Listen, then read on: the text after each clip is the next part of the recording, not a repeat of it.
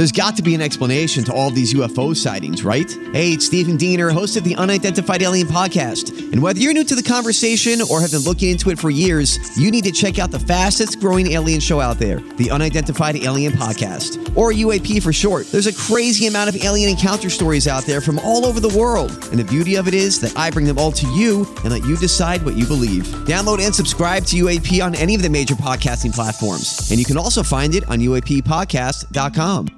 Yes. It's Tuesday, November 7th, 2023, and welcome in to the Tim McKernan Show. I've decided it's presented by Sound Story. I mean, what the hell? I might as well. It's my thing. Yeah, why not? MySoundStory.com. But I got to tell you, Jackson, I am constantly working. I don't know if it's healthy. Probably not. But I'm working on Sound Story constantly. And holidays are a big time for Sound Story. Get the you just said you're the belle of the ball at mysoundstory.com. People Recently. are buying up this Jackson Burkett is what they're doing. Recently, for sure. It's the easiest way to take care of a great gift for the holidays. And you enter the promo code TMA. And, look, I just gave mom and dad, along with if you have siblings, this would be perfect. We each can put in X number of dollars. And now we always will have mom's story, dad's story. Now we have video as an option. 3 cameras shoot. You can do it over Zoom. mysoundstory.com. But, it is. So from 7, it's weird. I remember, we felt like when all of us on the Morning Grind and TMA were doing both TV and radio, we felt like the days we only had radio were days off because most of the time we were all working 7 days a week. Right. And so if we didn't have TV, we felt like, it's like we have a day off. But now I'm back to working 2 jobs, and the harder job is the Sound Story gig, I would tell you. So I've just decided this is presented by mysoundstory.com. Take that. What are you going to do about it? What the fuck are you going to do? I got no beef with it. All right, fair enough. Yeah, especially since you're part of it. Right. You can always send questions in for this podcast, TMCKERNAN at InsideSTL.com. People also use the TMA STL app and just send questions. And I got a hedonism story, but it's not a hot one. Maybe I should pull that up. I read it, I think, either really early in the morning or late at night, and it was...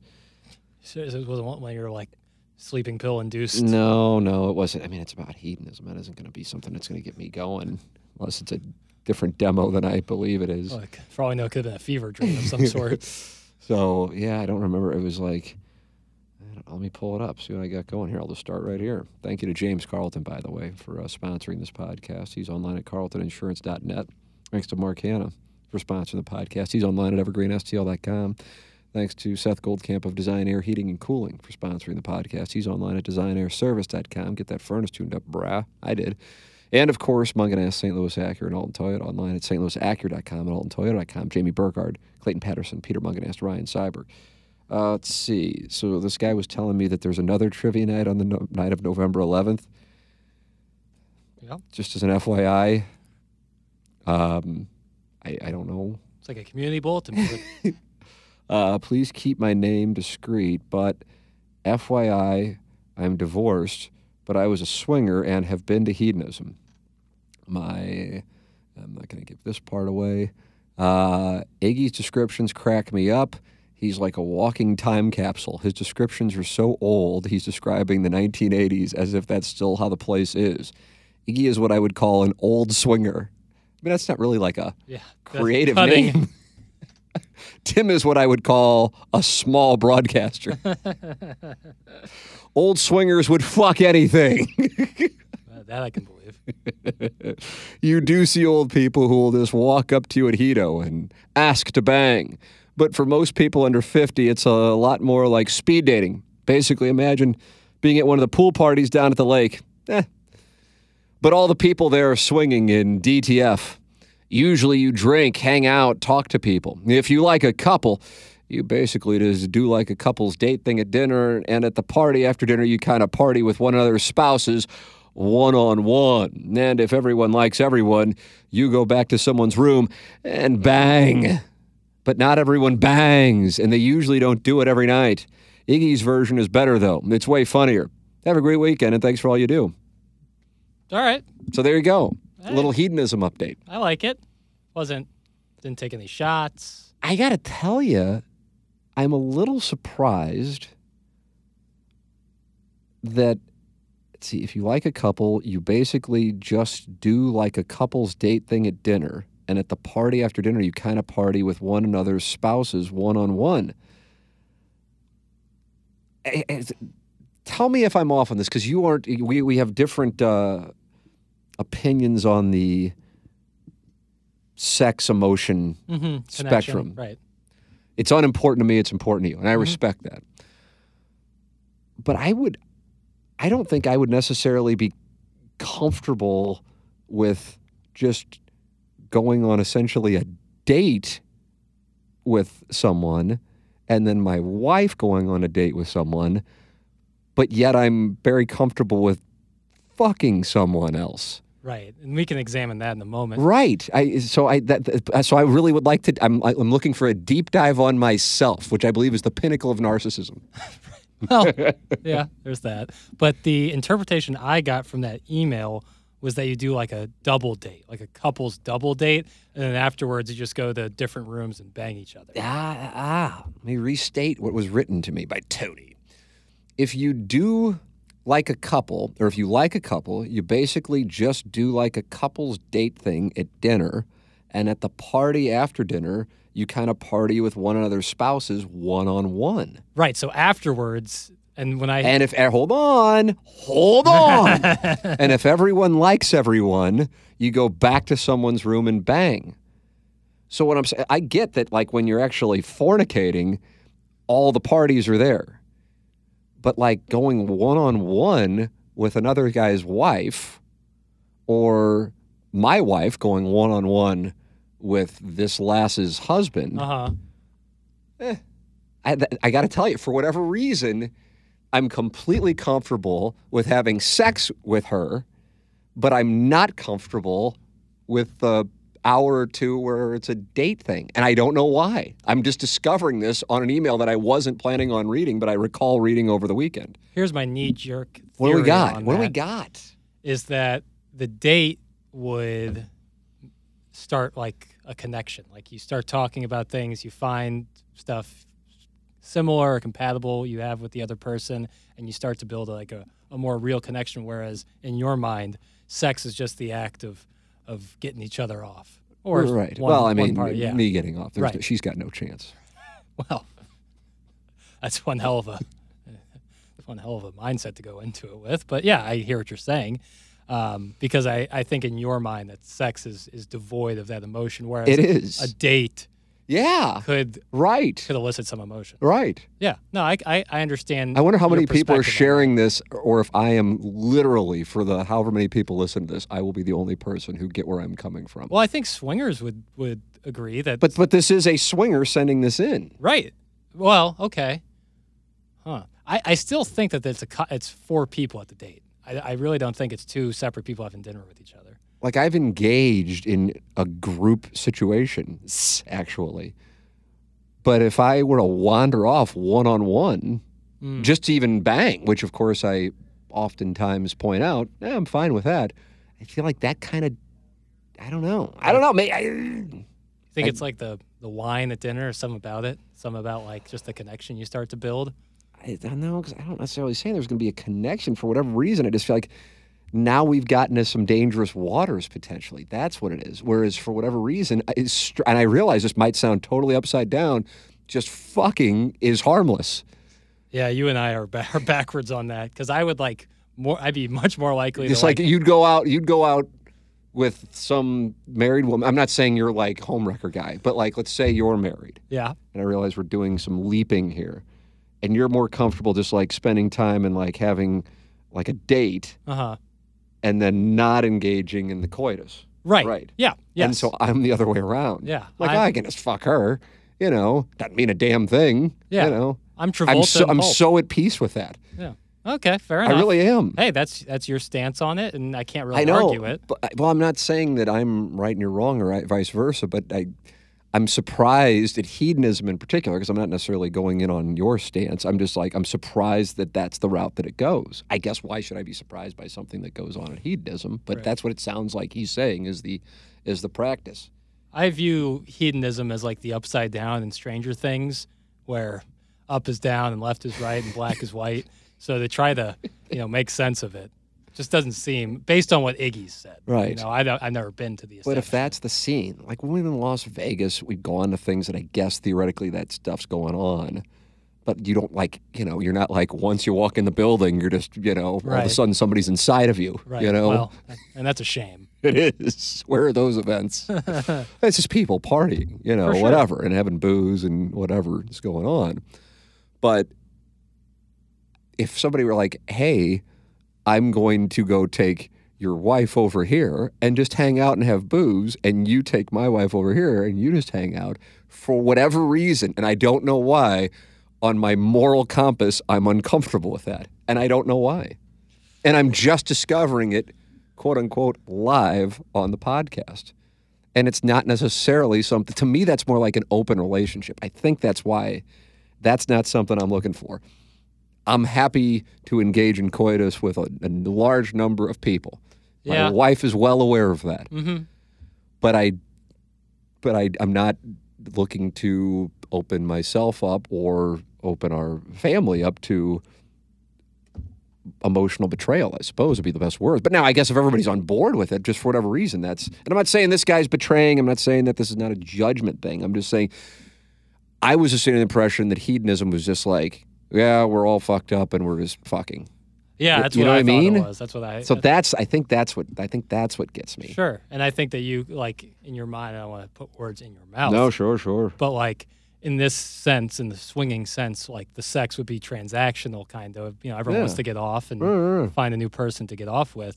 Whereas the dinner and the conversation around that is more emotional. Yeah, I don't need that. And that's where the emotion comes into it. So you know what I I'm can all see for? perspective. Sex with strangers. Right. Well, you're not with his meals. I'm not interested in getting to know anybody I'm having sex with. Right. Yeah. You'd rather. Yeah, I got to tell you, that actually is my platform. Right. I just stumbled into it. I'm stumbled into take guy. Usually it's on the cardinal off season. In this case, it's about who I'm fucking. Right. And I get it. You don't necessarily need to know, where the person went to undergrad just to bang them. Yeah, I know. Because honestly, in all honesty, you probably don't really care. I absolutely don't. That's a great read. I don't. I mean, we're never going to see each other again. Right. I don't know. I wasn't even going to read this email. Now I'm in that Hubbard email, and I see this one. Just went into a gas station for a coffee, and the Courtney Show was talking about Iggy's cassettes and how nice of a guy he was. Should have been around 7:41 or so if you want to cut it. Okay. There you go. No, that was sent to all of us. That wasn't just sent to, yeah. Okay. So you can see that one. Sweet. I'll These shows keep talking about our show. Yeah. Well, when you bring cassettes in, you kind of invite And that clothing. left and right. Yeah, Plowhawk didn't bring that home for the record. Yep. All right, Jackson, I said, let me see what I got here on the in the QFTA inbox, and sweet mother of mercy, we got a lot. I don't know. I don't want to.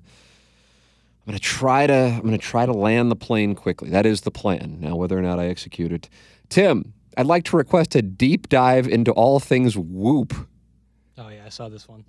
Oh, yeah, you were included on. I was about to say, how the fuck did you see it? But there it is, CC Jackson Burkett. I just got my 30-day trial band, and this is my second day giving it a run. Could you break down the pros, cons, and your overall experience with the Whoop? I've looked into other options, Garmin watches that I could also use for golf with pin location, yardage, etc., but the 30-day free trial with Whoop was too good to pass up. Thanks in advance. Toodles, that's from Cal. So for those who may not know, and I would think that could be the majority of the audience, I would say it's like an Apple Watch with Wearable Apple Fitness. tech. Wearable tech. Wearable tech. And I have been wearing a Whoop band, which I think was marketed to golfers initially. Certainly through golfers with Rory. Yeah, and Justin Thomas. Yep. Dating back to 2020. And in part, I know it was 2020 because if you had certain statistics that Whoop would track, it was helpful in telling you whether or not you had COVID. Yeah. That That makes sense. That's what was the fine. So it measure. I mean, I don't. All due respect to Cal, I don't think it's necessarily good for the podcast if I do a deep dive on Whoop or wearable tech in general. Right, but so I do track this stuff, and it is absolutely amazing and super helpful. Like how much REM sleep I got, how much deep sleep I got, my heart rate, the number of calories I burned. It is super helpful, and I love it. I love it. I absolutely love it. What I have discovered, not that this is earth-shattering, but just how impactful even having a glass of booze, and I include wine and beer in there, is on the caliber of sleep you get. Even just a glass, much less a couple of weeks ago. I mean, this is where the social life is. We were talking about Las Vegas group sex, and now we're talking about parents' parties. But we were out late and certainly intoxicated, went to bed at 2, which was, I mean, just the way things were, a decade ago. Not at all now, much less drinking and drunk. And like my recovery, which it measures from a 1 which would be terrible, to 100%, which would be great. I don't think I've ever gotten 100%. And it was like 10%. I have a friend of mine who used to wear a Whoop, but he drank so much that he didn't want to see the information every morning when he woke up because he's like, I should be dead. So I love it. I love to have that information, but that is how I am. I would imagine for every one person like me, hopefully there's like 100 million who are not and couldn't care any less, but I like having that information because what it allows you to do, the thing that to me is actually most interesting, but I don't know if this is an age, like I don't think it would affect you like it affects me with a 22-year age gap. If I eat like shit for dinner, I have terrible sleep. Now, I might not necessarily feel like it, but the quality of sleep is not as good as if I have like chicken, which is what I have usually for lunch. But if I have that for dinner and don't eat, after 7 o'clock or something like that, and I try to eat even earlier than that just because we go to bed, so early to do our show and all of that, it's almost like eating crappy has the same effect on sleep as booze or not getting enough sleep. But I had never heard that. Still haven't heard it, actually. It might be common knowledge, and I'm just unaware of it, until I started wearing this thing, and I'd go, God, why in the hell was my recovery so shitty? Oh, I ate like, 20 pieces of pizza and chicken wings. Right. Oh, go figure, and ice cream, and took in 2,500 calories at 7:30 at night. So what that tells you from this little band and the little sensor that's on it, is to me, is intriguing. And when you get up as early as we do, and as I just made reference to, working on multiple things now all at once, it is imperative to not have days where you are just totally off. And sometimes it's out of your control. But I love wearing it, and I would recommend it to everybody. Whoop is not a sponsor, nor are they considering being a sponsor, in case you think this is super subtle organic marketing. Jackson, do you wear any of this shit? Tried to. What did you wear, boy? It was like a cheaper version, kind of, this wearable tech stuff that I got at Target or something. It was at the beginning, I would say, of my lifestyle change when I had shed some pounds. What are you weighing in these days? Last time I weighed myself, I was $176. Wow. So 20 pounds more than me. And what do you think? You're like 4 or 5 inches taller than me? Probably right around there. Okay. I started the year at 200. So every inch is a pound. No, every inch is 5 pounds. Yeah, I'd say that's about right. Yeah. I'd started the year at 203 pounds.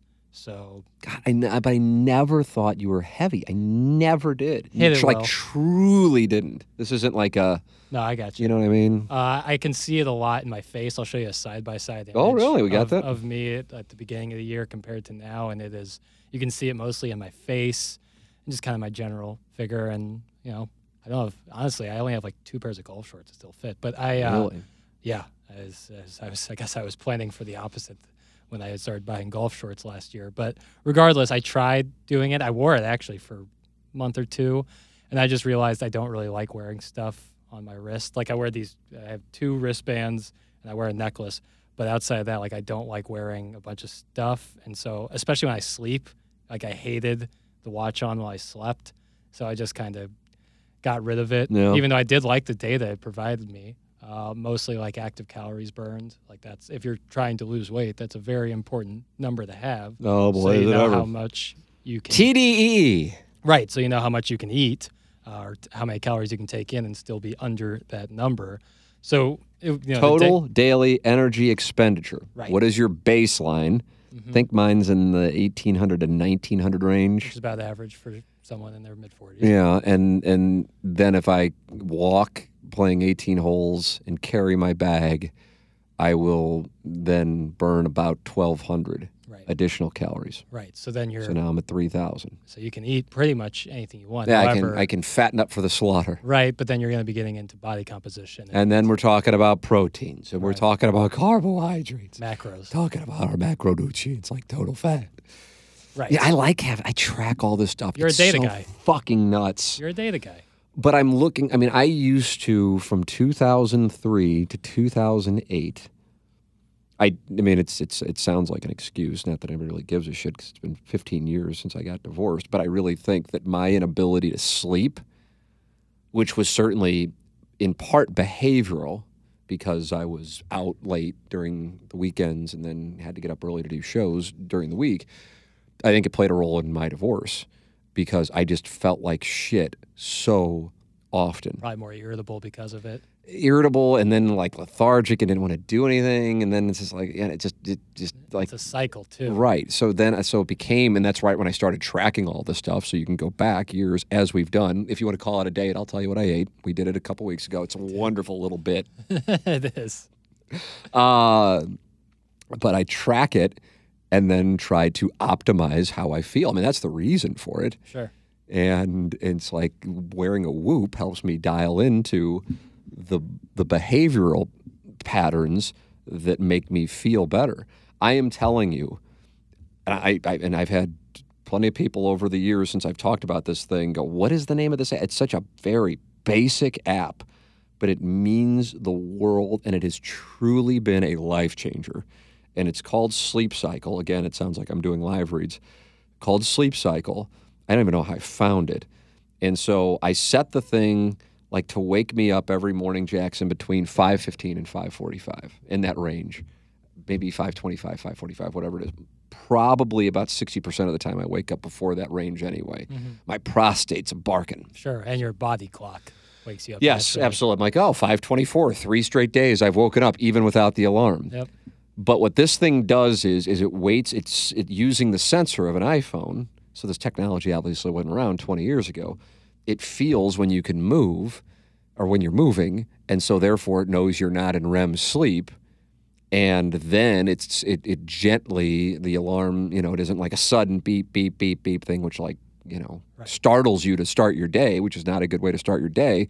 But not just because you're going, yeah, that's not really pleasant. From an electromagnetic standpoint, it can fuck you up if you are woken up in a startled state out of REM sleep, which is what happened to me.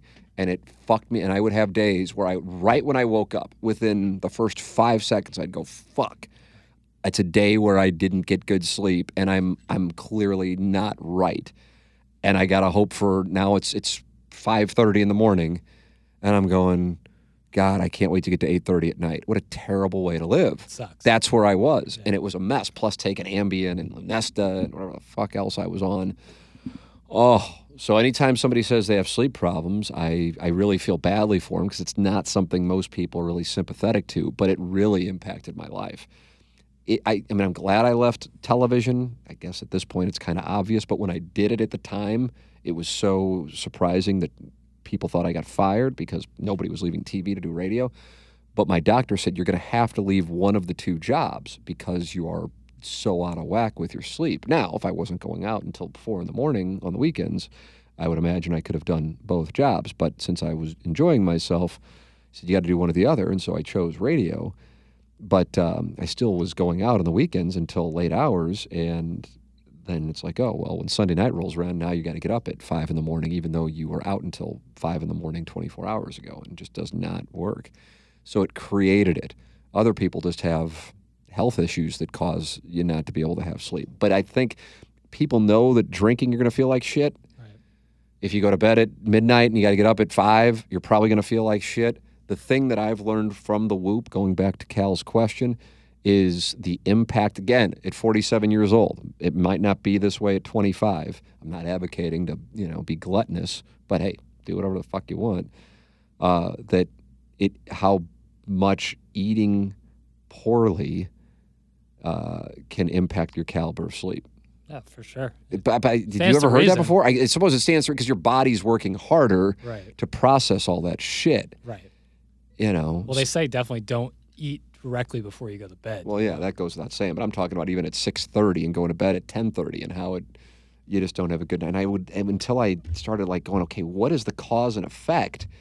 Be like, God, I went to bed. For example, I don't know, maybe this is interesting, maybe it's not. I tend to bet on the latter, but let's see, Jackson. How about this? This is going to fuck you up, brah. It's going to fuck you up real good. I went to bed at 9:55 on Friday night. Just a fucking pony. Yeah. Just a pony. You are a king. Oh! Woke up at 6:30. That's a good night's sleep. And I had you can see the red means bad recovery, 32% recovery. Why? Because I ate like a little king. Friday night's pizza night. Friday night's pizza night. But I didn't think I really ate that much. Relatively speaking, like I said, I track all that shit, so I kind of know, but it doesn't matter. Yeah. And that's the reason. So I got a great night's sleep. I'm curious if the REM sleep was, the REM sleep was good. Hour and 53 minutes of REM sleep, hour and 41 minutes of deep sleep. But the sleep efficiency and the caliber of the sleep was not, is good because of the fact that I ate poorly. Yeah. Listen, having booze or some other kind of recreational festivities can certainly make it worse. I'm not saying food and booze are on the same level, but it's just something that has been eye-opening to me. And I wouldn't have had that without tracking all this stuff. And most people might be like, who fucking cares? I want to enjoy myself. I understand, but when you have 2 young children and you're getting up early now on the weekends because my son is skating at 6:30 in the morning on at least one of the 2 weekend days. In that case, he didn't have a skate till 9:30, which felt like it was mid-afternoon in comparison, that you want to try to figure it out. And so I like having it. I think some people would be like, I couldn't care any less. Don't bother with it. But for me, I like it. I recommend it. Yeah, when you start viewing food as fuel, which is exactly what it is in terms of your body, if you put bad fuel in your car, it's not going to work properly. So if you put bad food in your body, that's how you got to think through it. That's how you got to eat for purpose, not for pleasure. But that's only if you really care about it. Right. Otherwise, do what you want. All right. This one I think is a good one. This was also sent to my Hubbard one, tim.mckernand@tmastl.com. You can just use the TMASTL app to send it if you don't want to go to tmckernand@insidestl.com. And I forwarded it from that to my @insidestl.com email address. The title of the email, Generations, Social Media, and Anger. Perhaps this is going further down the rabbit hole on this after today's show. This was a show, this was... I remember getting this one too. You were on this one? This one was only sent to me. Okay. I saw Maybe he sent it to you as well. This was sent on Halloween at 11:25. And I saw what was going on in our text inbox when the discussion was going on. I was working on something else that had to be tended to on the show. So then in the discussion, it was Doug saying young people were angrier, right, and then Plowhawk saying... It was after the Tyler from Spartanburg call. Oh, is that what it was? Yeah, we did that most of the time on the program on TMA. I'd like to think I'm kind of a Stedman-esque ability to see into the future on what topic is going to light a fire and get us going down a road that, might not necessarily be optimal. I did not see Doug hearing Tyler from Spartanburg call into Rip Dabo Swinney as the spark that would get this discussion going. Mm-hmm. But I guess it went to him and Plowboy arguing about young people versus old people and anger on social media, I guess is what it was. Just anger in general in the younger generation. First, if for whatever reason you use any of this for any show, I'd rather like to stay anonymous. So just call me Chuck or something if you need to insert a proper noun. Hey, Chuck. I was struck by Plowboy and Doug talking about the state of the country and the youths. This is probably the 10th time I've heard this discussion between the two. I think they're much more in agreement with each other than they aren't. Doug is saying he thinks the Youngs are angry and it's causing them to act poorly, while Plowsy is saying they have a reason to be angry even though it doesn't justify the actions. I am 30, so I feel like I can comment from a place of knowing. I heard/saw a comment on millennials saying, quote, millennials are young enough to be mostly not racist and old enough to be mostly not woke. After my initial laugh at it, I put some more thought into it. Kind of made sense. Did you get this email? No, I got a different one. Okay. In general, we are young enough to have grown up understanding the effects of prejudice and try not to let our bias influence us.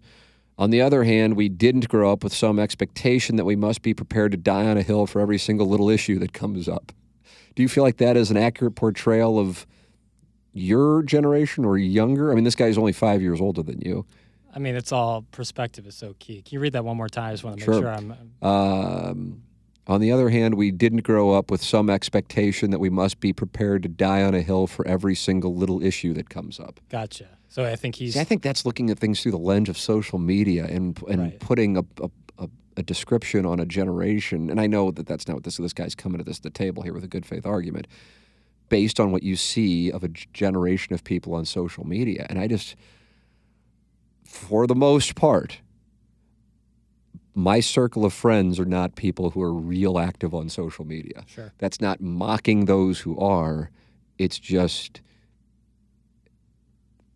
not how we spend our time. Mm-hmm. So therefore, I wouldn't want somebody to say, oh, 47-year-olds, of Irish Catholic heritage, are above social media or not willing to fight for something on social media. I'd just be like, I don't know. I don't see the upside, and I'd rather spend my time with my family. And in my position, all I'm going to do is get into trouble just by something that I may misstate, and the next thing I know, I'm out of a job. That's the analytics I run on social media. Yeah, no, and I get that. And I've never, being honest, just a self-reflection, I have never been closer, although I can't because of work, but I've never been closer to deleting all forms of social media than this past month. God, you're going to beat me to it? I want to, but like I said, for work, I can't. But this is... What happened? Oh, everything going on in the Middle East has made me really not want to be on social media anymore. Yeah, well, there you go. That goes, I'm talking about being Irish Catholic and you being Jewish. There's a totally different life experience, and we are doing this podcast 1 month since the Hamas massacre in Israel. Mm-hmm. Yep. So you are seeing... Oh, people... Are people coming after you? We No. have a guy, this is a little peek behind the curtain, and it pisses me. I think it pisses me off more than it pisses you off. I would say that's accurate. Okay. Yeah. And this isn't like all 101 listeners. That's not the case. No, not at all. Jackson and I like doing the show. But, it's certainly, it's probably a different audience. Not entirely. There's certainly some overlap. But this guy sends I don't even know what the fuck it is. It's just a young kid with a yarmulke on. Yeah. But then he'll say, how about this, Piddles, or something like that. Right. But then he did something with me. Oh, yeah. I don't even remember what it was. That shows how, but whatever. It's like I'm so dumb. Was it like a leprechaun? I don't know. I don't know what the fuck it was. I don't know. Was it like, Sassy Cassie performing? I have no idea. Something like that. But I'm just like, seriously, I'm just like, when I see that, and it can be something, I can reread things, fuck off, Tim, whatever. I'm like, whatever, fine. Right. But then I see that, and it pisses me off so much. Yeah. Because I'm just like, fuck this guy. Right. And I don't know why I have that reaction, whereas I can read almost anything else. And they could be ripping your ass, and I'd be like, whatever. Right. But that one pisses me off. Yeah, and I don't want to say it doesn't piss me off, because anti-Semitism in any form or any sort of prejudice against any person just based on their culture or the color of their skin is unacceptable at any means. But it's just like, it's so dumb. Like, is he expecting me to be like offended or upset because he's sending in a kid with a yarmulke? He's sent it in like 20 times now at this point. It's like, well, but there's been some other Jewish-themed stuff, I guess. I'm just like, fuck off. Right. But someone who would do that, it's almost more like you feel bad for them, because it's so dumb. Well, yeah, I mean, obviously, this isn't like a read guy that's got a lot going on, but clearly. I mean, I'm at a point, we talk about Doug Von Nirvana, where it's like, yeah, great, yeah, I don't know. Right. I never grew much. I don't know, yeah, but I don't have a hair, I don't know, whatever. Fine, take your shots. But for whatever reason, that one that has nothing to do with me pisses me off more than any of the crap that I read, not just in our text inbox, but social media, whatever, emails. And I have no idea, and I don't know why. And this was pre-October 7th. Right, 100%, yeah. And that's one of the things, too. I think part of that could be because, you try to cultivate this community because engagement is so important in everything we do on the radio, whether it be TMA or Balloon Party. The people who text in are just as much part of the show as everybody else. They are a huge part of it. We love it. And so you cultivate this wonderful community who is so helpful. Not helpful is the wrong word, but engaged. Engaged, and it's lovely because it's many are helpful. Yeah, and it's great. So when someone kind of, and like you said, like we take a bunch of shit, and that's part of it. And we take the ribbing because that's all part of the game. And when someone kind of steps over the line, steps out of, it's like, like we let you say whatever the fuck we want about this, but when you start coming after stuff that is, part of our culture or stuff that we can't control like that, that's my culture and I love it. I'm a proud Jewish person. And like you come after that, especially with everything going on now, but even before that, it's just like you're overstepping a line where like there's like an unspoken agreement where like you can take shots, we can take shots, and everything's cool. But you leave families out of it, you leave shit like that out of it. You leave it completely out of it. When you bring that in, it's like, come on, man! Like what more do you want from us? Like we're like agreeing to our part of it. But you also know. And I would imagine most of the people who are listening to this podcast share this viewpoint, even though they haven't necessarily walked in our shoes, just like we haven't walked in theirs. Exactly. That isn't somebody that we'd like sit down and, number one, hang out with, or even have a conversation, or be able to have like a kind of give and take with. It's a situation, for lack of a better term. But still, I recognize that because I recognize when we have situations, and you just kind of okay, well, we know what we got there. Let's just it's. They're going through something, or there's just a situation that, But for whatever reason, and I don't know why, this is kind of like going back to, it's obviously apples and oranges. I'm trying to figure out why, at the outset of the conversation, I'm like, oh yeah, why would I be comfortable having sex with somebody, but I wouldn't be comfortable having like a date? Why, with all the crap that we get, why does that, when that comes in, and it comes in like once a week, twice a week now, just the same picture, like of this blurry. Oh yeah, it's like he's taking a picture from his desktop. He's not even taking a screenshot, which automatically told me, I was like, all right, this person is really sad. Yes, I didn't even think through that part, but yes, it is blurry, and I'm just like, fuck this, like for real, like of all the stuff that we read about, take your pick of whomever, it always is kind of, sometimes you go, that was a little rough, but then that one, like. That one puts me in a bad place every time I see it. And every time I'm not going to say it on the show, and I don't even call attention to it on the show, but I'm just like, fuck this guy, man.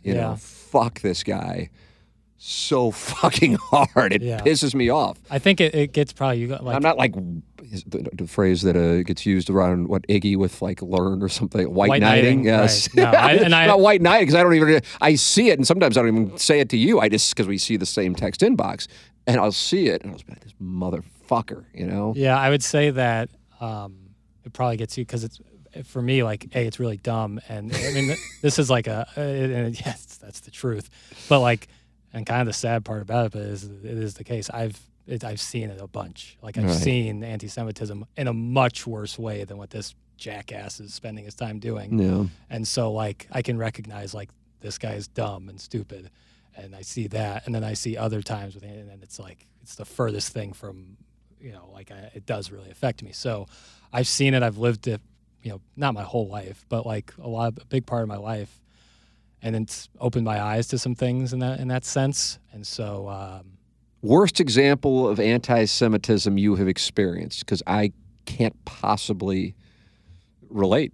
Yeah, I would just say the ignorance toward it. Like the ignorance towards. Well, I'm looking for like something that either you read or somebody did, or I've played on I don't want to like give away too much information because I think this was like one person, but there was this one person who I played basketball with in my life, from a community way out west in the Missouri region, St. Louis region, and they had really never met a Jewish person, and their questions toward me or like their opinions of me were really fucked up. Like they would throw like change at me and shit. Oh my God. And like they were like, "Where's your little cap?" And it's just like, Was this like a hill person. It was. That's how best way I describe it, was a hill person. And who came down from the hills to post up? well, I went out to the hills, so it's my own problem. I see. But yeah, like that kind of shit, like. And like, you know, as a kid, Yeah, how old were you when this was going on? I was a teenager, and so like. Well, why was your religion even like? Why was anybody even aware? Well, because I said what high school I went to, and they immediately were like, "Oh, are you Jewish?" Well, Jay was like right, Johnny Protestant, and he was LaDue Horton Watkins for sure. And so they asked if I was like, I went to LaDue. They go, "Are you Jewish?" Because that's the stereotype around LaDue. So a guy living out, I don't know where, it sounds like West St. Louis or beyond. Was immediately at 14 or 15 was like hip to really. God, and I've gotten the interesting. I've gotten the "Where's your little cap" thing before, and it's just like nice, you know. And I think, and I say a lot of it because I think a lot of it is based out of ignorance. Like I was in a program in high school. Was it said to be malicious? I mean, what do you think? I don't know. Probably that probably not, but that in turn is like the worst part of it. Is like I think is like you don't understand how ignorant you're being in a sense, because I did this program in high school where me and a bunch of other Jewish students would go to high schools that didn't have any Jewish students in the population and go kind of explain what Judaism is about. Not to like evangelize somebody, but just to explain that we're just people like everybody else. And, you know, we went out far west, and I was like, oh, it doesn't surprise me that that these people, because we'd say, raise your hand if you ever met a Jewish person. No one would raise their hand. That didn't surprise me. But then we would go to high schools 5 minutes from LaDue, 15 minutes from LaDue, and I'd say, raise your hand if you ever met a Jewish person. Not a single one had ever met a Jewish person. And these are well-to-do high schools with parents probably making six figures, and they had never met a Jewish person. I was like, oh my God. So like, in a way, it kind of made not feel better, but it was like people have these opinions, and it's not based out of malice, it's based out of ignorance. It's based out of just not knowing. Sure. And so then you read this, that, or the other thing about people, and it's just not the way they do it. So I, once again, going back to being curious, not judgmental. And that was what the program was about, was trying to tell people, like I'd go there, I'm like, hey, I'm playing you in basketball next week. Like, I'll be on the team. Like, you know, I'm not like, this isn't like I'm some kind of different person. I'm just a person like you. I just happen to believe in a different religion. And culturally, it's a little different. So trying to explain to that. So I think a lot of that just comes out of ignorance.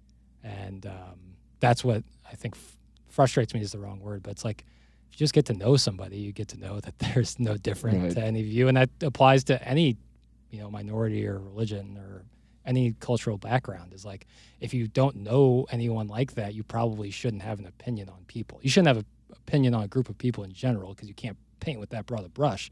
But if you go to, like, I have Muslim friends. Like, I have several Muslim friends. And I think a lot of people, even in my culture, are like kind of don't want to engage. But it's like, go meet them. You're going to meet that they're just like you, and you'll learn about their plight, and they learn about your plight, and you come to agree that, like, you have a lot more similarities than you do differences. And I think that's super important. Yeah. And so, you know, that's kind of where I come from on it. But I've seen a bunch of anti-Semitism in my life. And so when I see stupid shit like the thing that comes down Balloon Party, it just doesn't affect me, because I know it's like, because you're so used to it. And it's just so, like, that shit is so dumb. Right. So yeah, but that's the thing. It's so dumb, and we're used to getting dumb kinds of things, not necessarily like that, but just dumb stuff. And we don't even bat an eye. Like, we'll read it to each other and laugh about how, like, we're just like, oh, you know. This guy, yeah. Right. It's like, you know, you can imagine. You know, it's like the guy playing the banjo on, you know, Deliverance. And you're just like, oh, you know, go get him. But that one, which is obviously dumb and might come from a guy playing a banjo, for whatever reason, that one pisses me off. And I have no idea why. Right. Because we read other anti-Semitic stuff. I say anti-Semitic. Is it anti-Semitic? Either way. Okay. Yeah. And I've had people in college who were like real Holocaust deniers that I met. And I was like, and that one, it's like, no, you're like brainwashed. And so, like, that's like you got like so they say the Holocaust, when somebody says Holocaust, they're saying it did not happen. No, they say that the numbers are exaggerated. Exaggerated. I see. Yeah. Okay. They say the numbers are exaggerated. Yeah.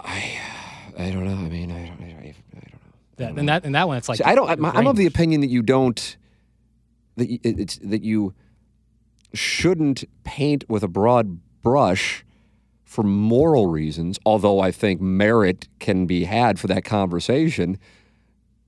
I look at it as you shouldn't do it just because it winds up being inaccurate. Right.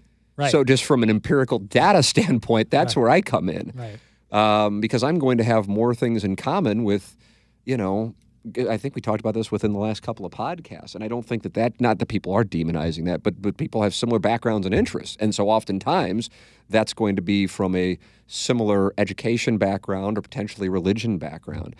The issue that you can get into is going, oh, well, that whole group, I don't want anything to do with them or something along those lines. And it can really, fuck you over yourself, much less if one wants to get into the moral element of casting a whole group of people aside because of a trait that, in almost all cases, they simply were just born with or born into, because you find you are really hurting yourself because you are eliminating a portion of the population that, or when it gets down to it, you have so many similarities, but just different customs, Oh, yeah, definitely. So I just, that's always struck me as unreal. I remember one of these things I heard growing up. I mean, growing up in South St. Louis, I don't know what it's like now. I would imagine it's still the case. I don't know when. Well, you know what? My dad at KPLR TV worked for Ted Koppler, who passed away relatively recently. That's who owned the station. His father, Harold Koppler, hence the initials KPLR TV, Koppler, was Jewish, and I believe a number of the people he worked with were Jewish. I don't know. I mean, I was 6, 7 years old, didn't give a shit. Right. If anything, kind of like, oh, this is interesting. Why are these? What the hell are these letters? I have never seen letters like this when we would go to their homes and see things. But it wasn't like, what the fuck is this? How come you're not down at St. Gabriel's? But the stuff that I would hear a lot about growing up, and I guess I still do, would be what I think many would describe in St. Louis as the latent racism, so racial prejudice. But the thing that I would hear, and I remember thinking to myself, what the?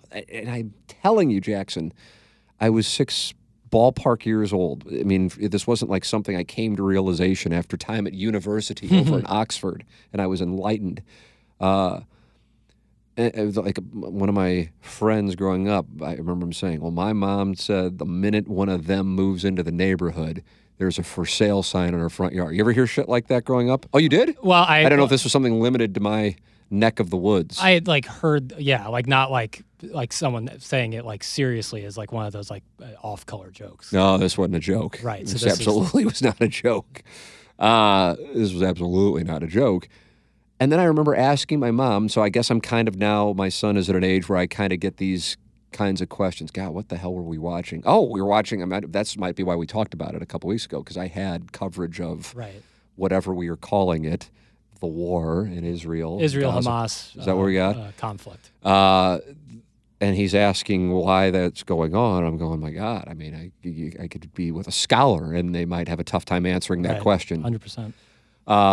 But I'm comfortable with him, assuming it's not graphic video. Sure. Just, so I recall asking my mom, why does so-and-so's mom say that?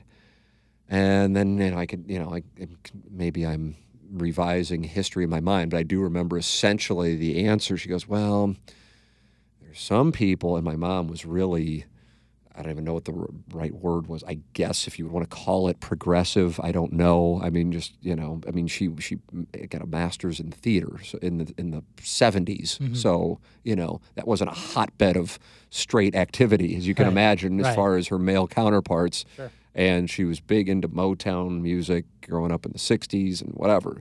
She goes, well, there's some people, I can just picture my mom being, just like this saintly human being trying to explain something that I know she thinks is, I don't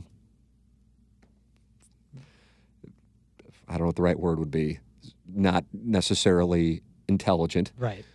There's some people who believe that if a black family were to move into the neighborhood, it would hurt the value of their home. And I remember thinking to myself, and again, it strikes me as odd because I know I had to be like single digits age-wise, going, but if they could afford the home, then why would they not be able to keep the value of the home up?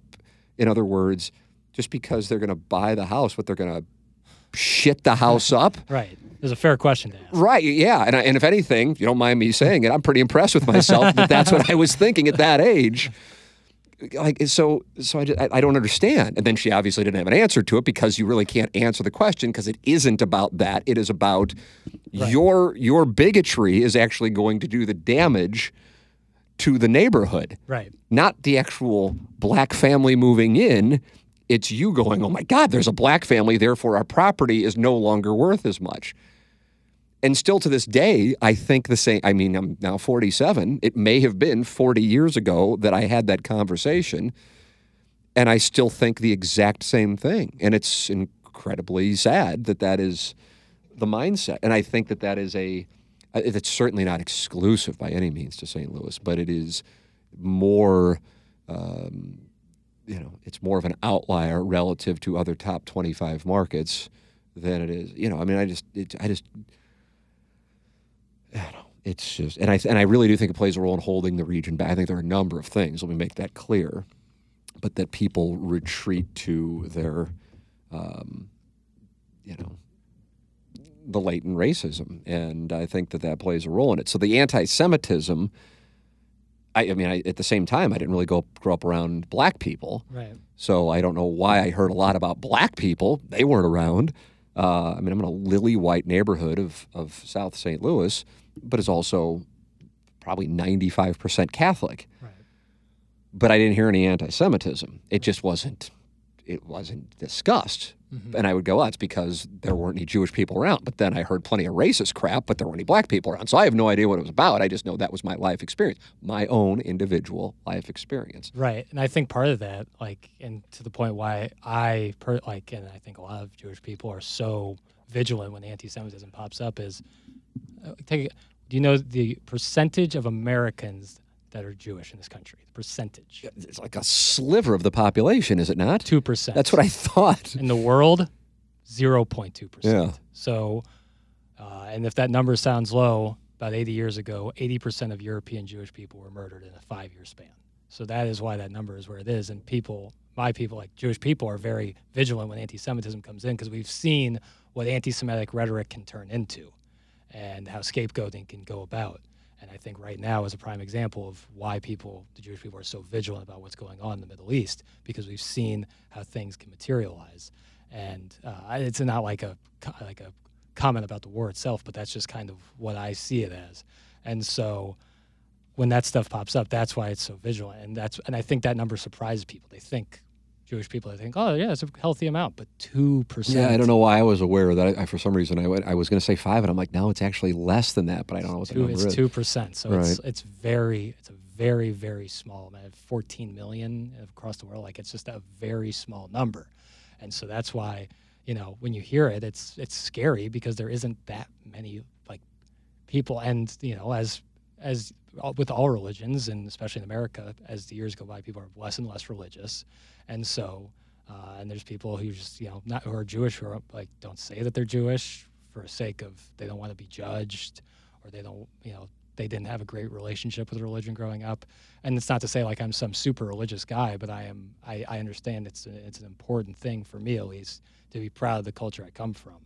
And because if I don't, the less and less people, the more likely it is for terrible shit to happen. And it breaks my heart and it sucks.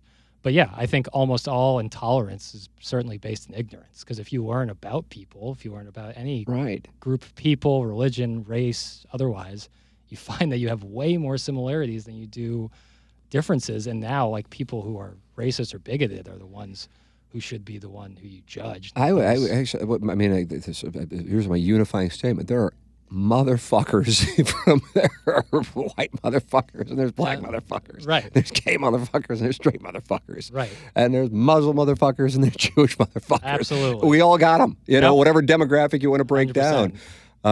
But there are also plenty of just good people you don't want to hang out with and bullshit with from whatever background. And so that's why I'm saying, if you just were to cast aside, although I don't know anybody in my I don't even say circle of friends, but just like in my everyday life, who I'm like, oh yeah, this person's a real big racist, and they're one of my buddies. Right. Like how could like that sentence doesn't compute. Yeah, but I'm sure it's there. It's just not necessarily. It's not who I'm crossing paths with. Let's see. So this person continues. Let's see. I'm 30, so I feel like I can comment from a place of knowing. I saw a comment on millennials saying millennials are young enough to be mostly not racist and old enough to be mostly not woke. After my initial laugh at it, I put some more thought into it. It kind of makes sense. In general, we are young enough to have grown up understanding the effects of prejudice and try not to let our bias influence us. On the other hand, we didn't grow up with some expectation that we must be prepared to die on a hill for every single little issue that comes up. I don't really know how or why that is. We were exposed to social media at a young age, but without any understanding of the negative impacts of it. Maybe we understand the effects our words can have on people, but are still able to joke with friends and understand the difference between ha-ha time and serious time. I'm saying this because the younger generations around me are so consumed with their socials, while the older ones are a lot more consumed with reminiscing the old days and how bad things are now, but not offering any actual thoughts, but not offering any actual thoughts on how to make it better now. I think a lot of people just get sucked into their screens and maybe let it shape their lives a little too much. I caught myself on it this weekend on Instagram. I saw a few people that I guess are some sort of influencers or something, mid-20s, probably no real education. Mid-20s, probably no real education. They don't appear to have a product, don't appear to provide a service, yet live some sort of extravagant lifestyle. I can tell you, if you went to parties in the park 20 years ago, you would have seen the same thing. I'm not a rich man, but I have a pretty good job that pays me well. I know what that money affords me and where it goes, yet I do not understand who/what/how/where these people exist to the extent that it does upset me if I let it. To the extent that it does upset me if I let it. I'm sorry, I don't know how to correct that one. Maybe that's the problem. I am aware of how social media stuff works and the negative effects it can have, yet still fall to the trap from time to time. I don't really know where I'm going with this. I feel like I could go on about this topic for a while. Obviously, that conversation was compelling enough to make me write this out. Who knows? Maybe all this is just a big symptom of a large mental health issue. Wow, he just right at the end there. Anyway, if you go to the bottom of the word vomit, if you got to the bottom of this word vomit, have a good day. So that segment, which was on TMA, it was one of those saying there are times where I'm just like, okay, I just gotta. Sometimes you just, I feel like there's been examples in movies where two people are fighting, and then they show a guy who's like the kind of like the unpronounced leader when somebody's about to step in, going, no, let him go. Yeah, dazed and confused. It happens. Nicely done. That's a good one. Yeah. I feel like for some reason I'm picturing Kurt Russell. I don't know if that happened in Miracle. I don't know. Possibly. I don't know. But some reason that's who's popping into my mind. Either way, yeah, I do think, there was because one of them went to right. Boston College and one went to, Yeah, and they're fired up. And they're fighting and said, no, let them go. Let them get it out. Not comparing that Doug and Plowboy were fighting. Right. It's just one of those things I don't feel like this goes back to the pre-January 6th version of TMA where we would talk politics. One of the most significant and decisions in this show's history or in TMA's history. Holy shit. God, that's going to be 4 years ago? Is that right? No, 3 years ago. 3 years ago. 3 in January. Holy shit. That not the audience, a portion of the audience will get mad at me for not scolding Doug, and I never got that. I still don't get that. It's kind of like when my mom tried to explain there are some people. I'm just like, if you don't like Doug's opinion, go after Doug. Reach out. Yeah. If you're mad at my opinion and you send an email to Doug, what the fuck's wrong with you? But anyway. Doug feels how he feels. Like the Tyler from Spartanburg thing to me, we played it. It was a joke. Right. It was something we were going to laugh at. Now, it wasn't a joke from Tyler, and it wasn't a joke from Dabo Swinney, but, we were playing it. And I never saw that conversation going where it went with Doug saying that's just young people and then the Plowboy digging in. And I don't know what the hell it was that I had to tend to, but I actually had to tend to something, and I'm like, oh, God. And now this little thing that I never saw coming is turned into a segment. And so it got a bunch of reaction. People either motherfucking Doug or motherfucking Plowboy. So with regards to anger on social media, I just think that's kind of what it is. Like, how often do you see positivity on social media? This gentleman, Chuck, saying older people aren't offering up a solution. That's because, from my standpoint, if I would be put in the older category, I don't know. I don't think there is a solution. I don't think that there is a solution. I don't know what the solution is. I mean, from my standpoint, it would be wonderful if my two boys never have to deal with social media, but I'm also realistic about it. It's most likely going to be a big part of their lives. I mean, I'm hoping somehow it goes away within the next 7 years for my older son, but I mean, it's not realistic, and it sucks. But at the same time, my social media experience is so different than theirs. And in a way, I guess it's good because, as we made reference to, we see it so often that it kind of you just go, whatever, who cares? Right, come numb to it in a way. But then if you get one and you're not used to it, it can ruin your fucking day. And it can really impact how you view things. And that I hate. I hate for people. Like, the fact that becomes real, I guess my biggest issue with is it's when it gets down to it, it's irrelevant.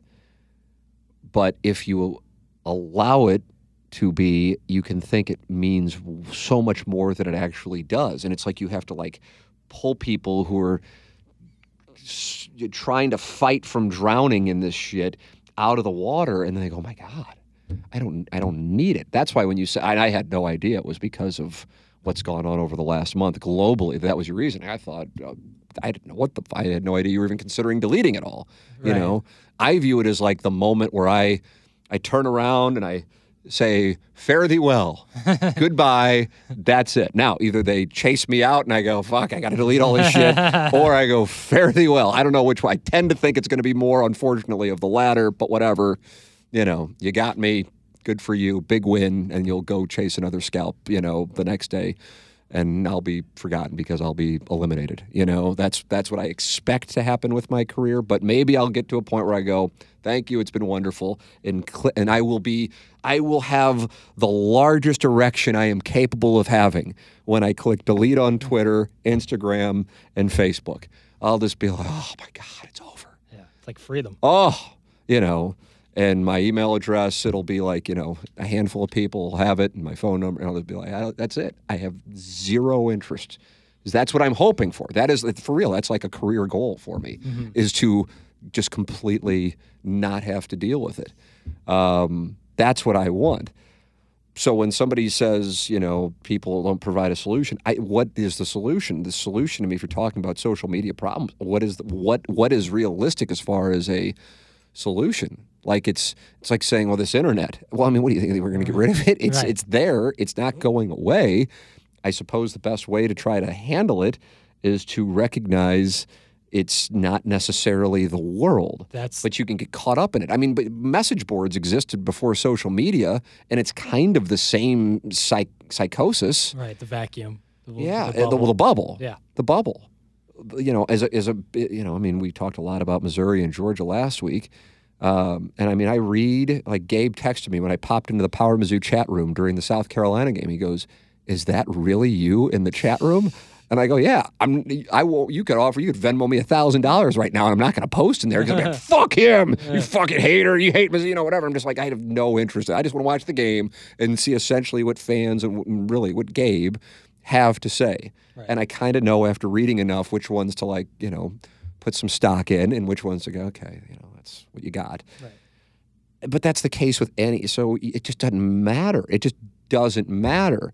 But if it's like your form of social interaction, and perhaps most of your only social interaction, and you're either so young you don't have a whole lot else going on, or you're so old the kids have moved on, you might not have a lot of friends or significant other, whatever the case might be, these become your people, even though you might not necessarily know them in person. It can become your world. And hey, great, it doesn't matter. I mean, good for you. It doesn't affect my life. But what I feel terribly for are those who I would say are obvious, like, it's so obvious to me, and this even goes for people in our business now, chasing likes. Is there a term for this that Chasing likes? Yeah. No, the clout was chasing clout. I was about to say, I Looking feel like for I'm saying clout. chasing likes. You're probably going to say chasing clout. Clout, yeah. Trying to. But like, what is it? What is it? Like, what do you get? Honestly, like I'm looking for the answer on Well, this. like- This is a good faith attempt to, because if you get to like a certain level, then it can become Right. a real thing. That's the idea. But if you're like, let's say 25, Yeah. and you had a nice night out at Wheelhouse, I'm using it as an example in St. Louis, Right. or if you're 35 and you had a big night out at Napoli, Yeah. I never like it. I fucking care. Like, what do we do? Like, I just don't know. Right. Yeah, you're looking for that. You're looking for, gratification or the kind of vindication of people that like Play you. the hand out. Like, yeah, but I mean, Right. And I think that, and I'd be curious too, because I feel like that need for the validation, which would be likes. And if this is like operating, if you're not an influencer, if your revenue is not directly tied to the amount of correct. engagement you get on social Which media. is what percentage of accounts? 99.99999%. Because there is a sliver, a Sure. very small sliver of people Absolutely. who legitimately do make money based on their engagement on social media.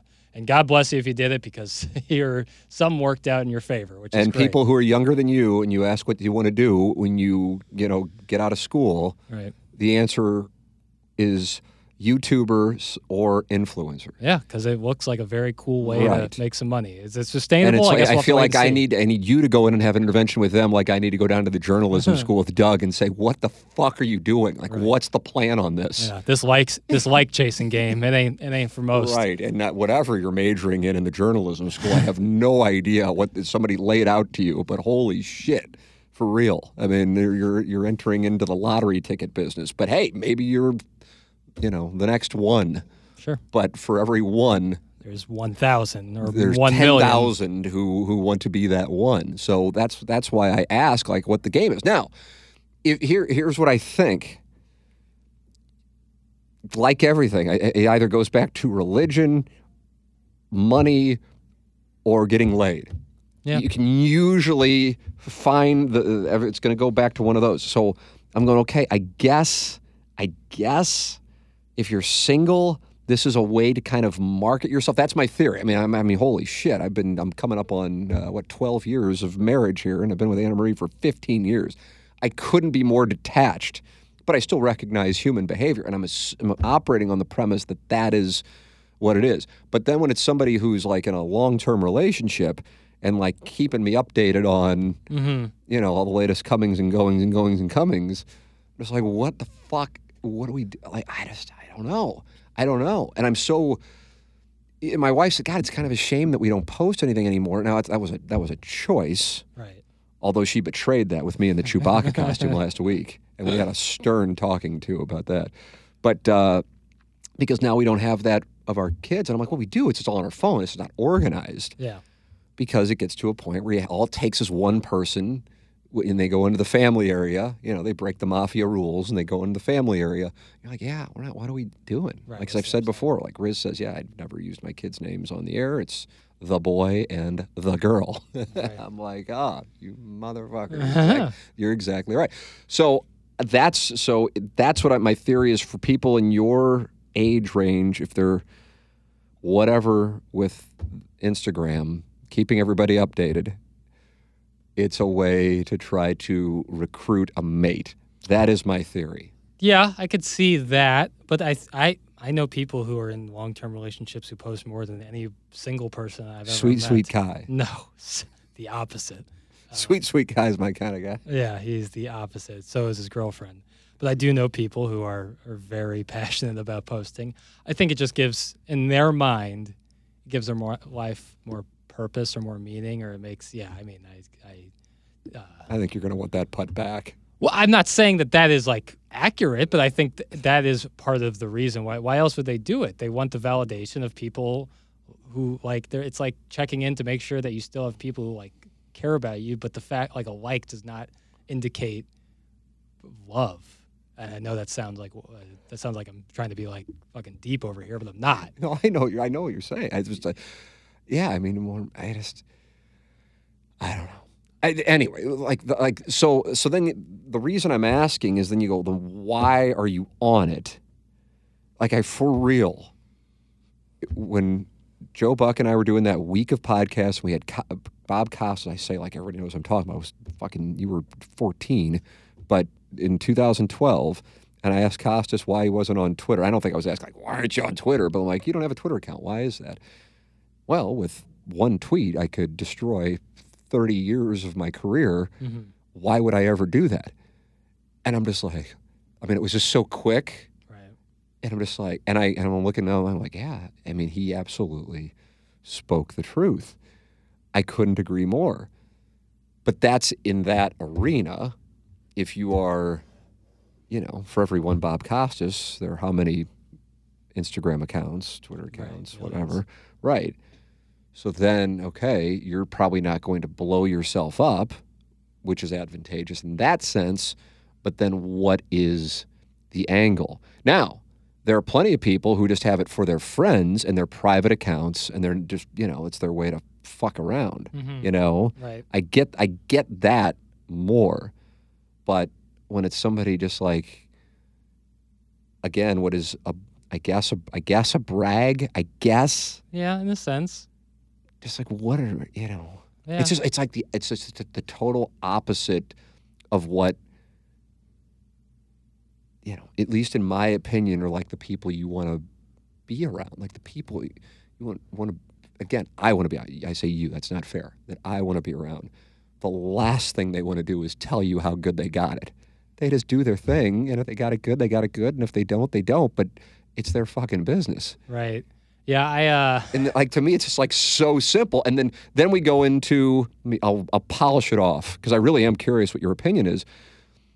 So that's fine. But then you get into the negativity of it all, and like the comments from people who are fucking truly fucking miserable, that they create all these burners just to be commenter, to take people down. Well, that's where the anger comes from.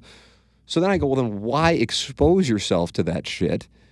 What do you like? And then you go to give their life more significance. Now, like I said, I think like you probably don't like really, really, really, really mean that. But I'm going, that's where the anger comes from. It truly is. When I interview people on Sound Story, I'm telling you, I mean, at this point, you were talking about how you're doing multiples now. And I go, tell me what, the things that over the course of your life are the biggest changes, both for the good and the bad. And God help me if it's not 90+%, they mention social media. And it's not like they're on there doing duck lips in a rearview mirror. But they just see it, or they know the impact that it's having on their children or their children raising their children. And they're just like, what in the fuck is this? They're not saying it should be eliminated. They just go, holy shit. And then they look at the bigger problems that they cite that are different now than, say, 10 or 20 years ago, and they trace those to social media. So that anytime I have something where I go, well, here's the upside and it's nil, and here's the downside and it's infinite, I go, how the fuck would I play with that then? And that's how I look at it. Yeah, and that's probably the healthiest way to look at it. But it doesn't necessarily answer the question of why people are engaging in it. You know what I mean? Right. I know a certain person. I won't name anybody. Oh, wow, Jackson's got a smirk on his face. I don't know where you're going either. Probably have like 600 followers, and they like to post vlogs of them with their child, like daily vlogs. And then I get the sense I don't know this person. You don't. Yeah, but you're really person in my age group. Okay. Like posting vlogs about their, and like anytime like their husband makes them dinner, it's like this whole Instagram production. And I question myself, why do you feel the need, if you're so happy, to post these images? And I think it's to an extent letting people like. You want to lead people on that you're living a life better than you're actually living it. I think that's what everyone's goal is not everyone's goal, I shouldn't say that, but I think people's goal on social media is to portray a life that is better. And I think part of what you said, like if you're single, marketing yourself, that's absolutely a reason. I think giving people's life more meaning, I think that's part of it. I think the instant gratification of seeing that this post you made get 300 likes is part of it. But I think ultimately it's portraying a life that you're leading that's better because it's always about, I think the nature of competition is stronger probably in my age group. Like people want to, they compare, and because of social media, they compare themselves to other people way more. So when you see somebody doing one thing, you're like, well, why am I not living like that? Oh, wait, I can fabricate it and portray that I'm living better than I am. God.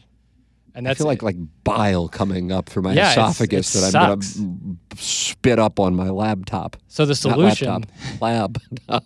So the solution that Chuck is saying is, and you're right, there is no like actual, but the solution is just recognizing that this is a bubble. Social media isn't always real life. It's almost never Right. real life. And if you understand that, and like I hate this term because it's like so like mean and like it's always taking shots at people in classic social media fashion, but it is to an extent true. It's like the term is touch grass, meaning go outside and live a little bit, but it's almost always said by some person who's like on hour 10 of being inside and commenting on people's shit. Regardless, the statement has merit because it's like, yeah, go outside and like go out and meet people as opposed to meeting them on social media. And you'll see that people have different perspectives when they're talking to you or living their lives than they do on social media. And even on that, I'm like, I don't fucking care what anybody does. So if they touch grass or they're sitting here commenting on shit, it doesn't affect me. Right. Where it does affect me, I suppose, I mean, certainly if we get hate, that's one thing. But again, it kind of is at a point where it just doesn't affect us anymore, you know?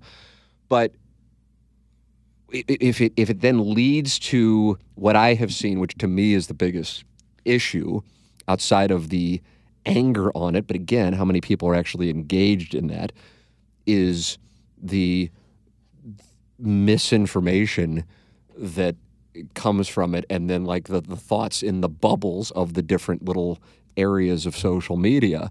And I'm like, that's the thing. So this, I guess what I'm trying to lay out, and perhaps it's all over the map, is the pursuit of likes, as benign, in parentheses, and sad as it may be, has then opened up the door to things that actually are a big problem. And that is my overarching master's thesis, is that, people casually posting pictures, and I guess if they want to say, hey, we're having a great time, why you need to share it, whatever, fine. I did it. It's not like I'm coming from some moral high ground. I did it. More out of having children is why I, for the most part, just don't do it, minus the LSU mom gif. Right. It's all I got left. It's all I got. Yeah, you're Mr. GIF. That's all I got. That then opened, then people are all over this stuff, Twitter, Facebook, Instagram, TikTok.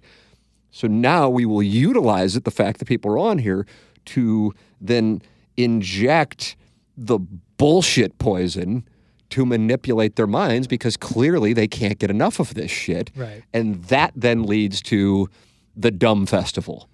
I mean, the Festival of Dumbs. Yep. And take your pick. The Festival of Dumbs is not limited to anybody. Just like we were saying, there are straight assholes and gay assholes, and there's white assholes and black assholes. The dumbs are everywhere. Yep. And I mean, God, there's an article in the Post-Dispatch this morning. Let me see if I can pull it up.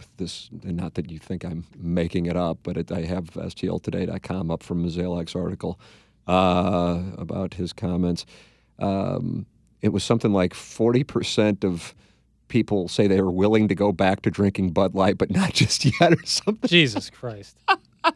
And I got to tell, I'm telling you, and I say with a great amount of confidence, I've had a lot of good predictions on this podcast. It's a shame it's just kind of like a little local podcast, because I've hit well that this, of course, isn't necessarily something that is, really bold. I feel like shipping January 6th was pretty good, but this isn't really bold, and that winter was coming. But within a couple of years, if not 5 years, there will be like programs like Netflix shows or whatever is popular in 5 years, where people will look back on the Bud Light thing and the trans controversy on that and just be like, what the fuck was that? How dumb was that? And I would gather, not probably the majority of the people who listen to this podcast, but some are going, well, what do you mean dumb? Because I have somebody super close to me, and we were out playing an event, and the only beer that the beverage cart girl had left, probably not a coincidence, was Bud Light. And this person would not drink a Bud Light. I had a buddy like that too. And that was someone I was like, he told me that, and I was like, "You being serious?" He was like, "Yeah, you can't drink Bud Light. It's not cool." Like, oh my God. And I just, when it was said, I didn't go, hold on a second, and decide I'm going to fix this. I'm just like, I just thought to myself, first off, watch me hit this fucking golf ball. Right. George W. Bush. Watch this drive. But I'm just like, I thought to myself, oh my God, this is just so, I don't know which it is more of, sad or dumb. It's a nice mix of both. Oh my God. Yeah. You've got to be kidding me. But where did it come from? It came from social media. Yeah. And but hey, Bud Light engaged because why? They wanted to get some equity with the trans community in social media with an influencer. But then the moron fest that then percolated. The people who hate cancel culture, by the way. Amazingly, yes, the standards are always convenient. And I go, what the fuck is this?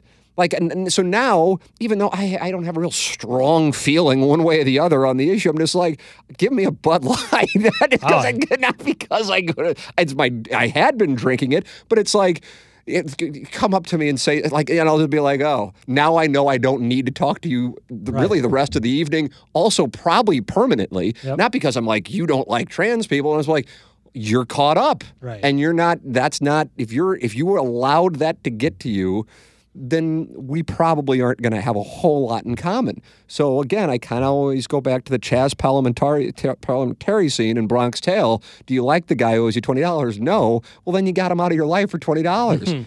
So that was kind of like a litmus test, like, oh, the dumbs. There's some subtle dumbs I didn't know. Yeah. But then when it's somebody who's super close to me and I go, oh, fuck. Yeah. The hell?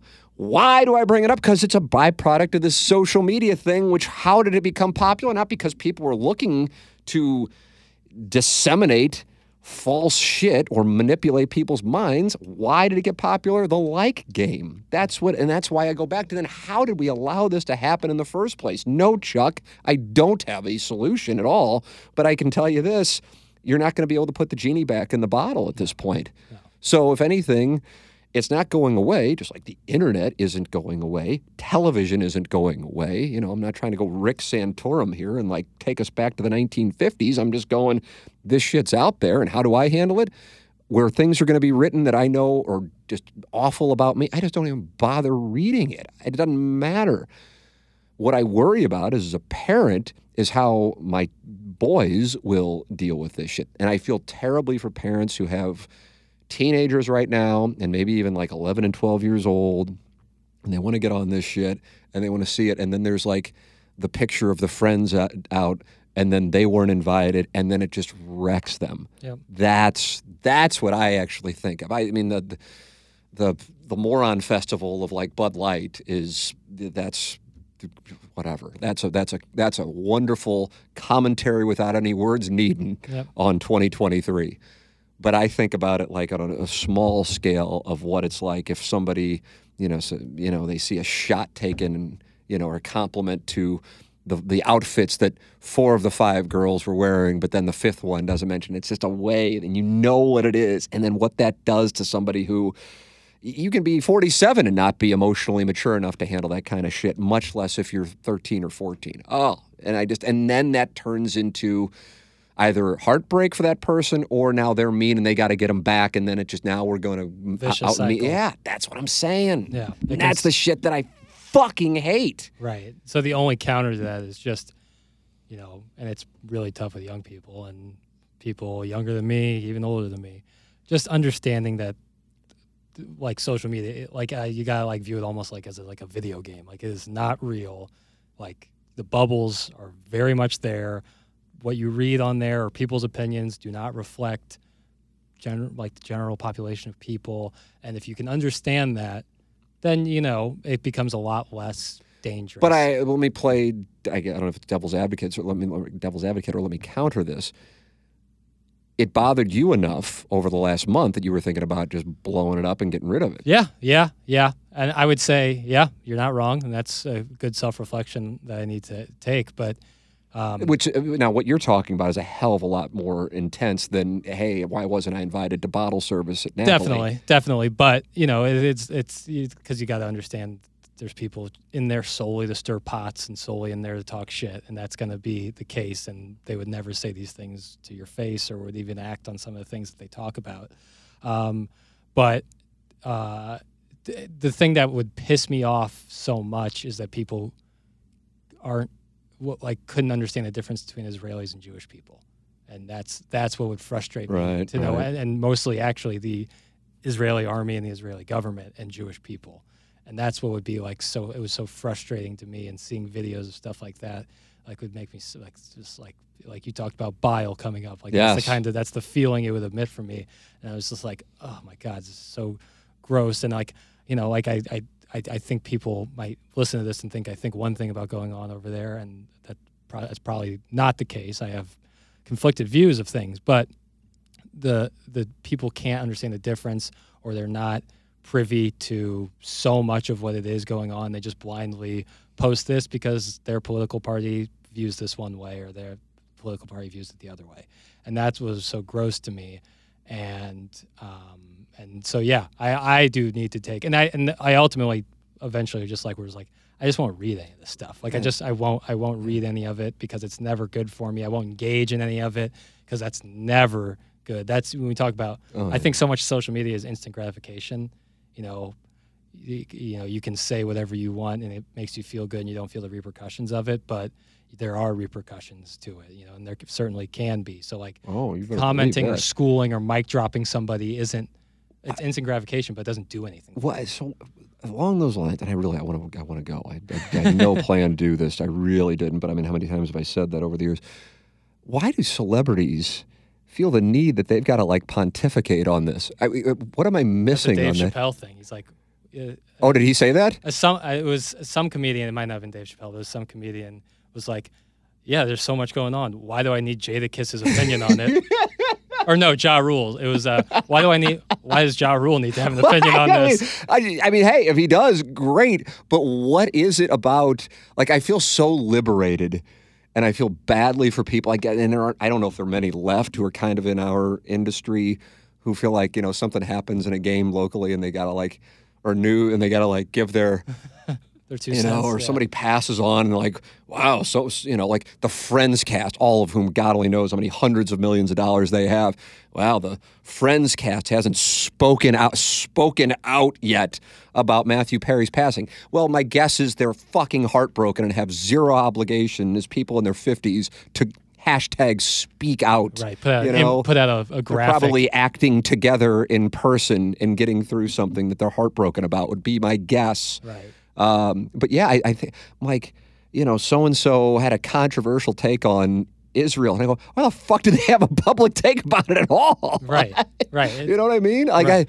But it's not like one or two. It's everybody's got to take a side. Not everybody. I want to make it, but celebrities, 20-something and 30-something, and I suppose it goes up to Angelina Jolie. I'm just the fuck are we, and then John Voight, or, her father's I disagree with my daughter's public statement. What the fuck are we doing here? Right. And I think so much of that is the pressure that social media, if someone doesn't say anything, it's what? And this let me tell you a phrase. You want to talk about emitting vile. What do we got? Your silence is deafening. Ah! It's but if you don't have the information or context needed to give a proper... I don't know. Maybe I should just tweet out, I don't know. Right. And so, yeah, I don't know. I don't know. Because I think so often, that's the thing, is people get caught up because they feel like they need to have a statement about when, in all honesty, if you don't have the proper context, if you don't have the proper information, if you don't understand the severity or the levity in the situation, totally cool not to have an opinion, or if you do, not make it public. I don't know. And it's totally cool, and the silence is deafening. It's not. You're fine. There's plenty of people with opinions on things. You don't necessarily have to have an opinion. Silence is deafening. Give me an example of when you've seen the silence is deafening. Was somebody held accountable for not giving a take? Yeah, someone who probably worked with Harvey Weinstein in a smallest capacity, like shook his hand once or had a meeting with him because he was a huge Hollywood producer and like didn't have a statement about when he got caught. And it's like, wow, your silence is deafening on this Weinstein thing. It's like, well, they probably just didn't know the guy well enough. They probably weren't aware. They probably weren't in on it. They just didn't have it. It goes back to like, this is terrible, but I don't need Ja Rule's opinion on it. I really want to find. I think it's Chappelle. Is that Chappelle? That sounds like Chris Rock. He likes to pull kind of random names, and he understands the value of like the sound of the name. Right. Like, did you go to the Chappelle Chris Rock thing earlier this year? No, I'm pissed I didn't. Where he said, I'm not looking for Anita Baker. I'm looking for Doja Cat. I mean, that's the way Doja Cat works better than take your pick of. Yeah, at this point on Instagram, like when I pop up in their stories, you know who I'm excited about? 2 accounts, and I bet you might be able to guess them. Ella Reese, baby. Yes, absolutely. And then the STL starter packs. Yes! Look at me go. That's it. Look at me go. That's all I need. That's all I need. That's all I need. That's all I need. It was Dave Chappelle, and it was like a CNN covering an issue, and it's like, we've got Ja Rule on the phone, and let's see what Ja's thoughts are. And Dave goes, I love Ja Rule. I don't need his opinion on this. Where's Ja? Yeah. I didn't know I was ripping off bits. Yeah. I mean, I'm not doing bits. I'm just like, well, I see it. And, there was like controversy about somebody said about what's going on over in Israel. And I'm going, the fuck did they say anything in the first place? Right. Like someone like Gal Gadot, who is Israeli. Like they probably have an opinion that's based in like a lot of their personal experience or the other side. She was in the IDF, was she right, not? exactly. And all Israeli citizens are required to do 2 years of IDF, so she was in the IDF. Someone like the Hadid sisters who are from the area, they have an opinion. That's cool. I don't need Chris Pratt's opinion on it. Where's Ja Rule? If he wants does, to give God bless. it, whatever. I'm just like, but why? Yeah. What goes on from a brain standpoint that one, I don't know if Ja Rule ever did opine on anything, but if Ja Rule did opine, like why the fuck? We've got Ja Rule on the phone. Let's see what Ja's thoughts are. All right, I gotta go. I just have to because I could go on for. This is the thing. Like this is it. This is all that's left for me that really gets me worked up. This or Ella Reese. Yeah, for sure. And I just don't feel like she's shooting enough scenes. That's my final take. For Action Jackson, I'm Tim McKernan. This has been QFTA for November 7th, 2023.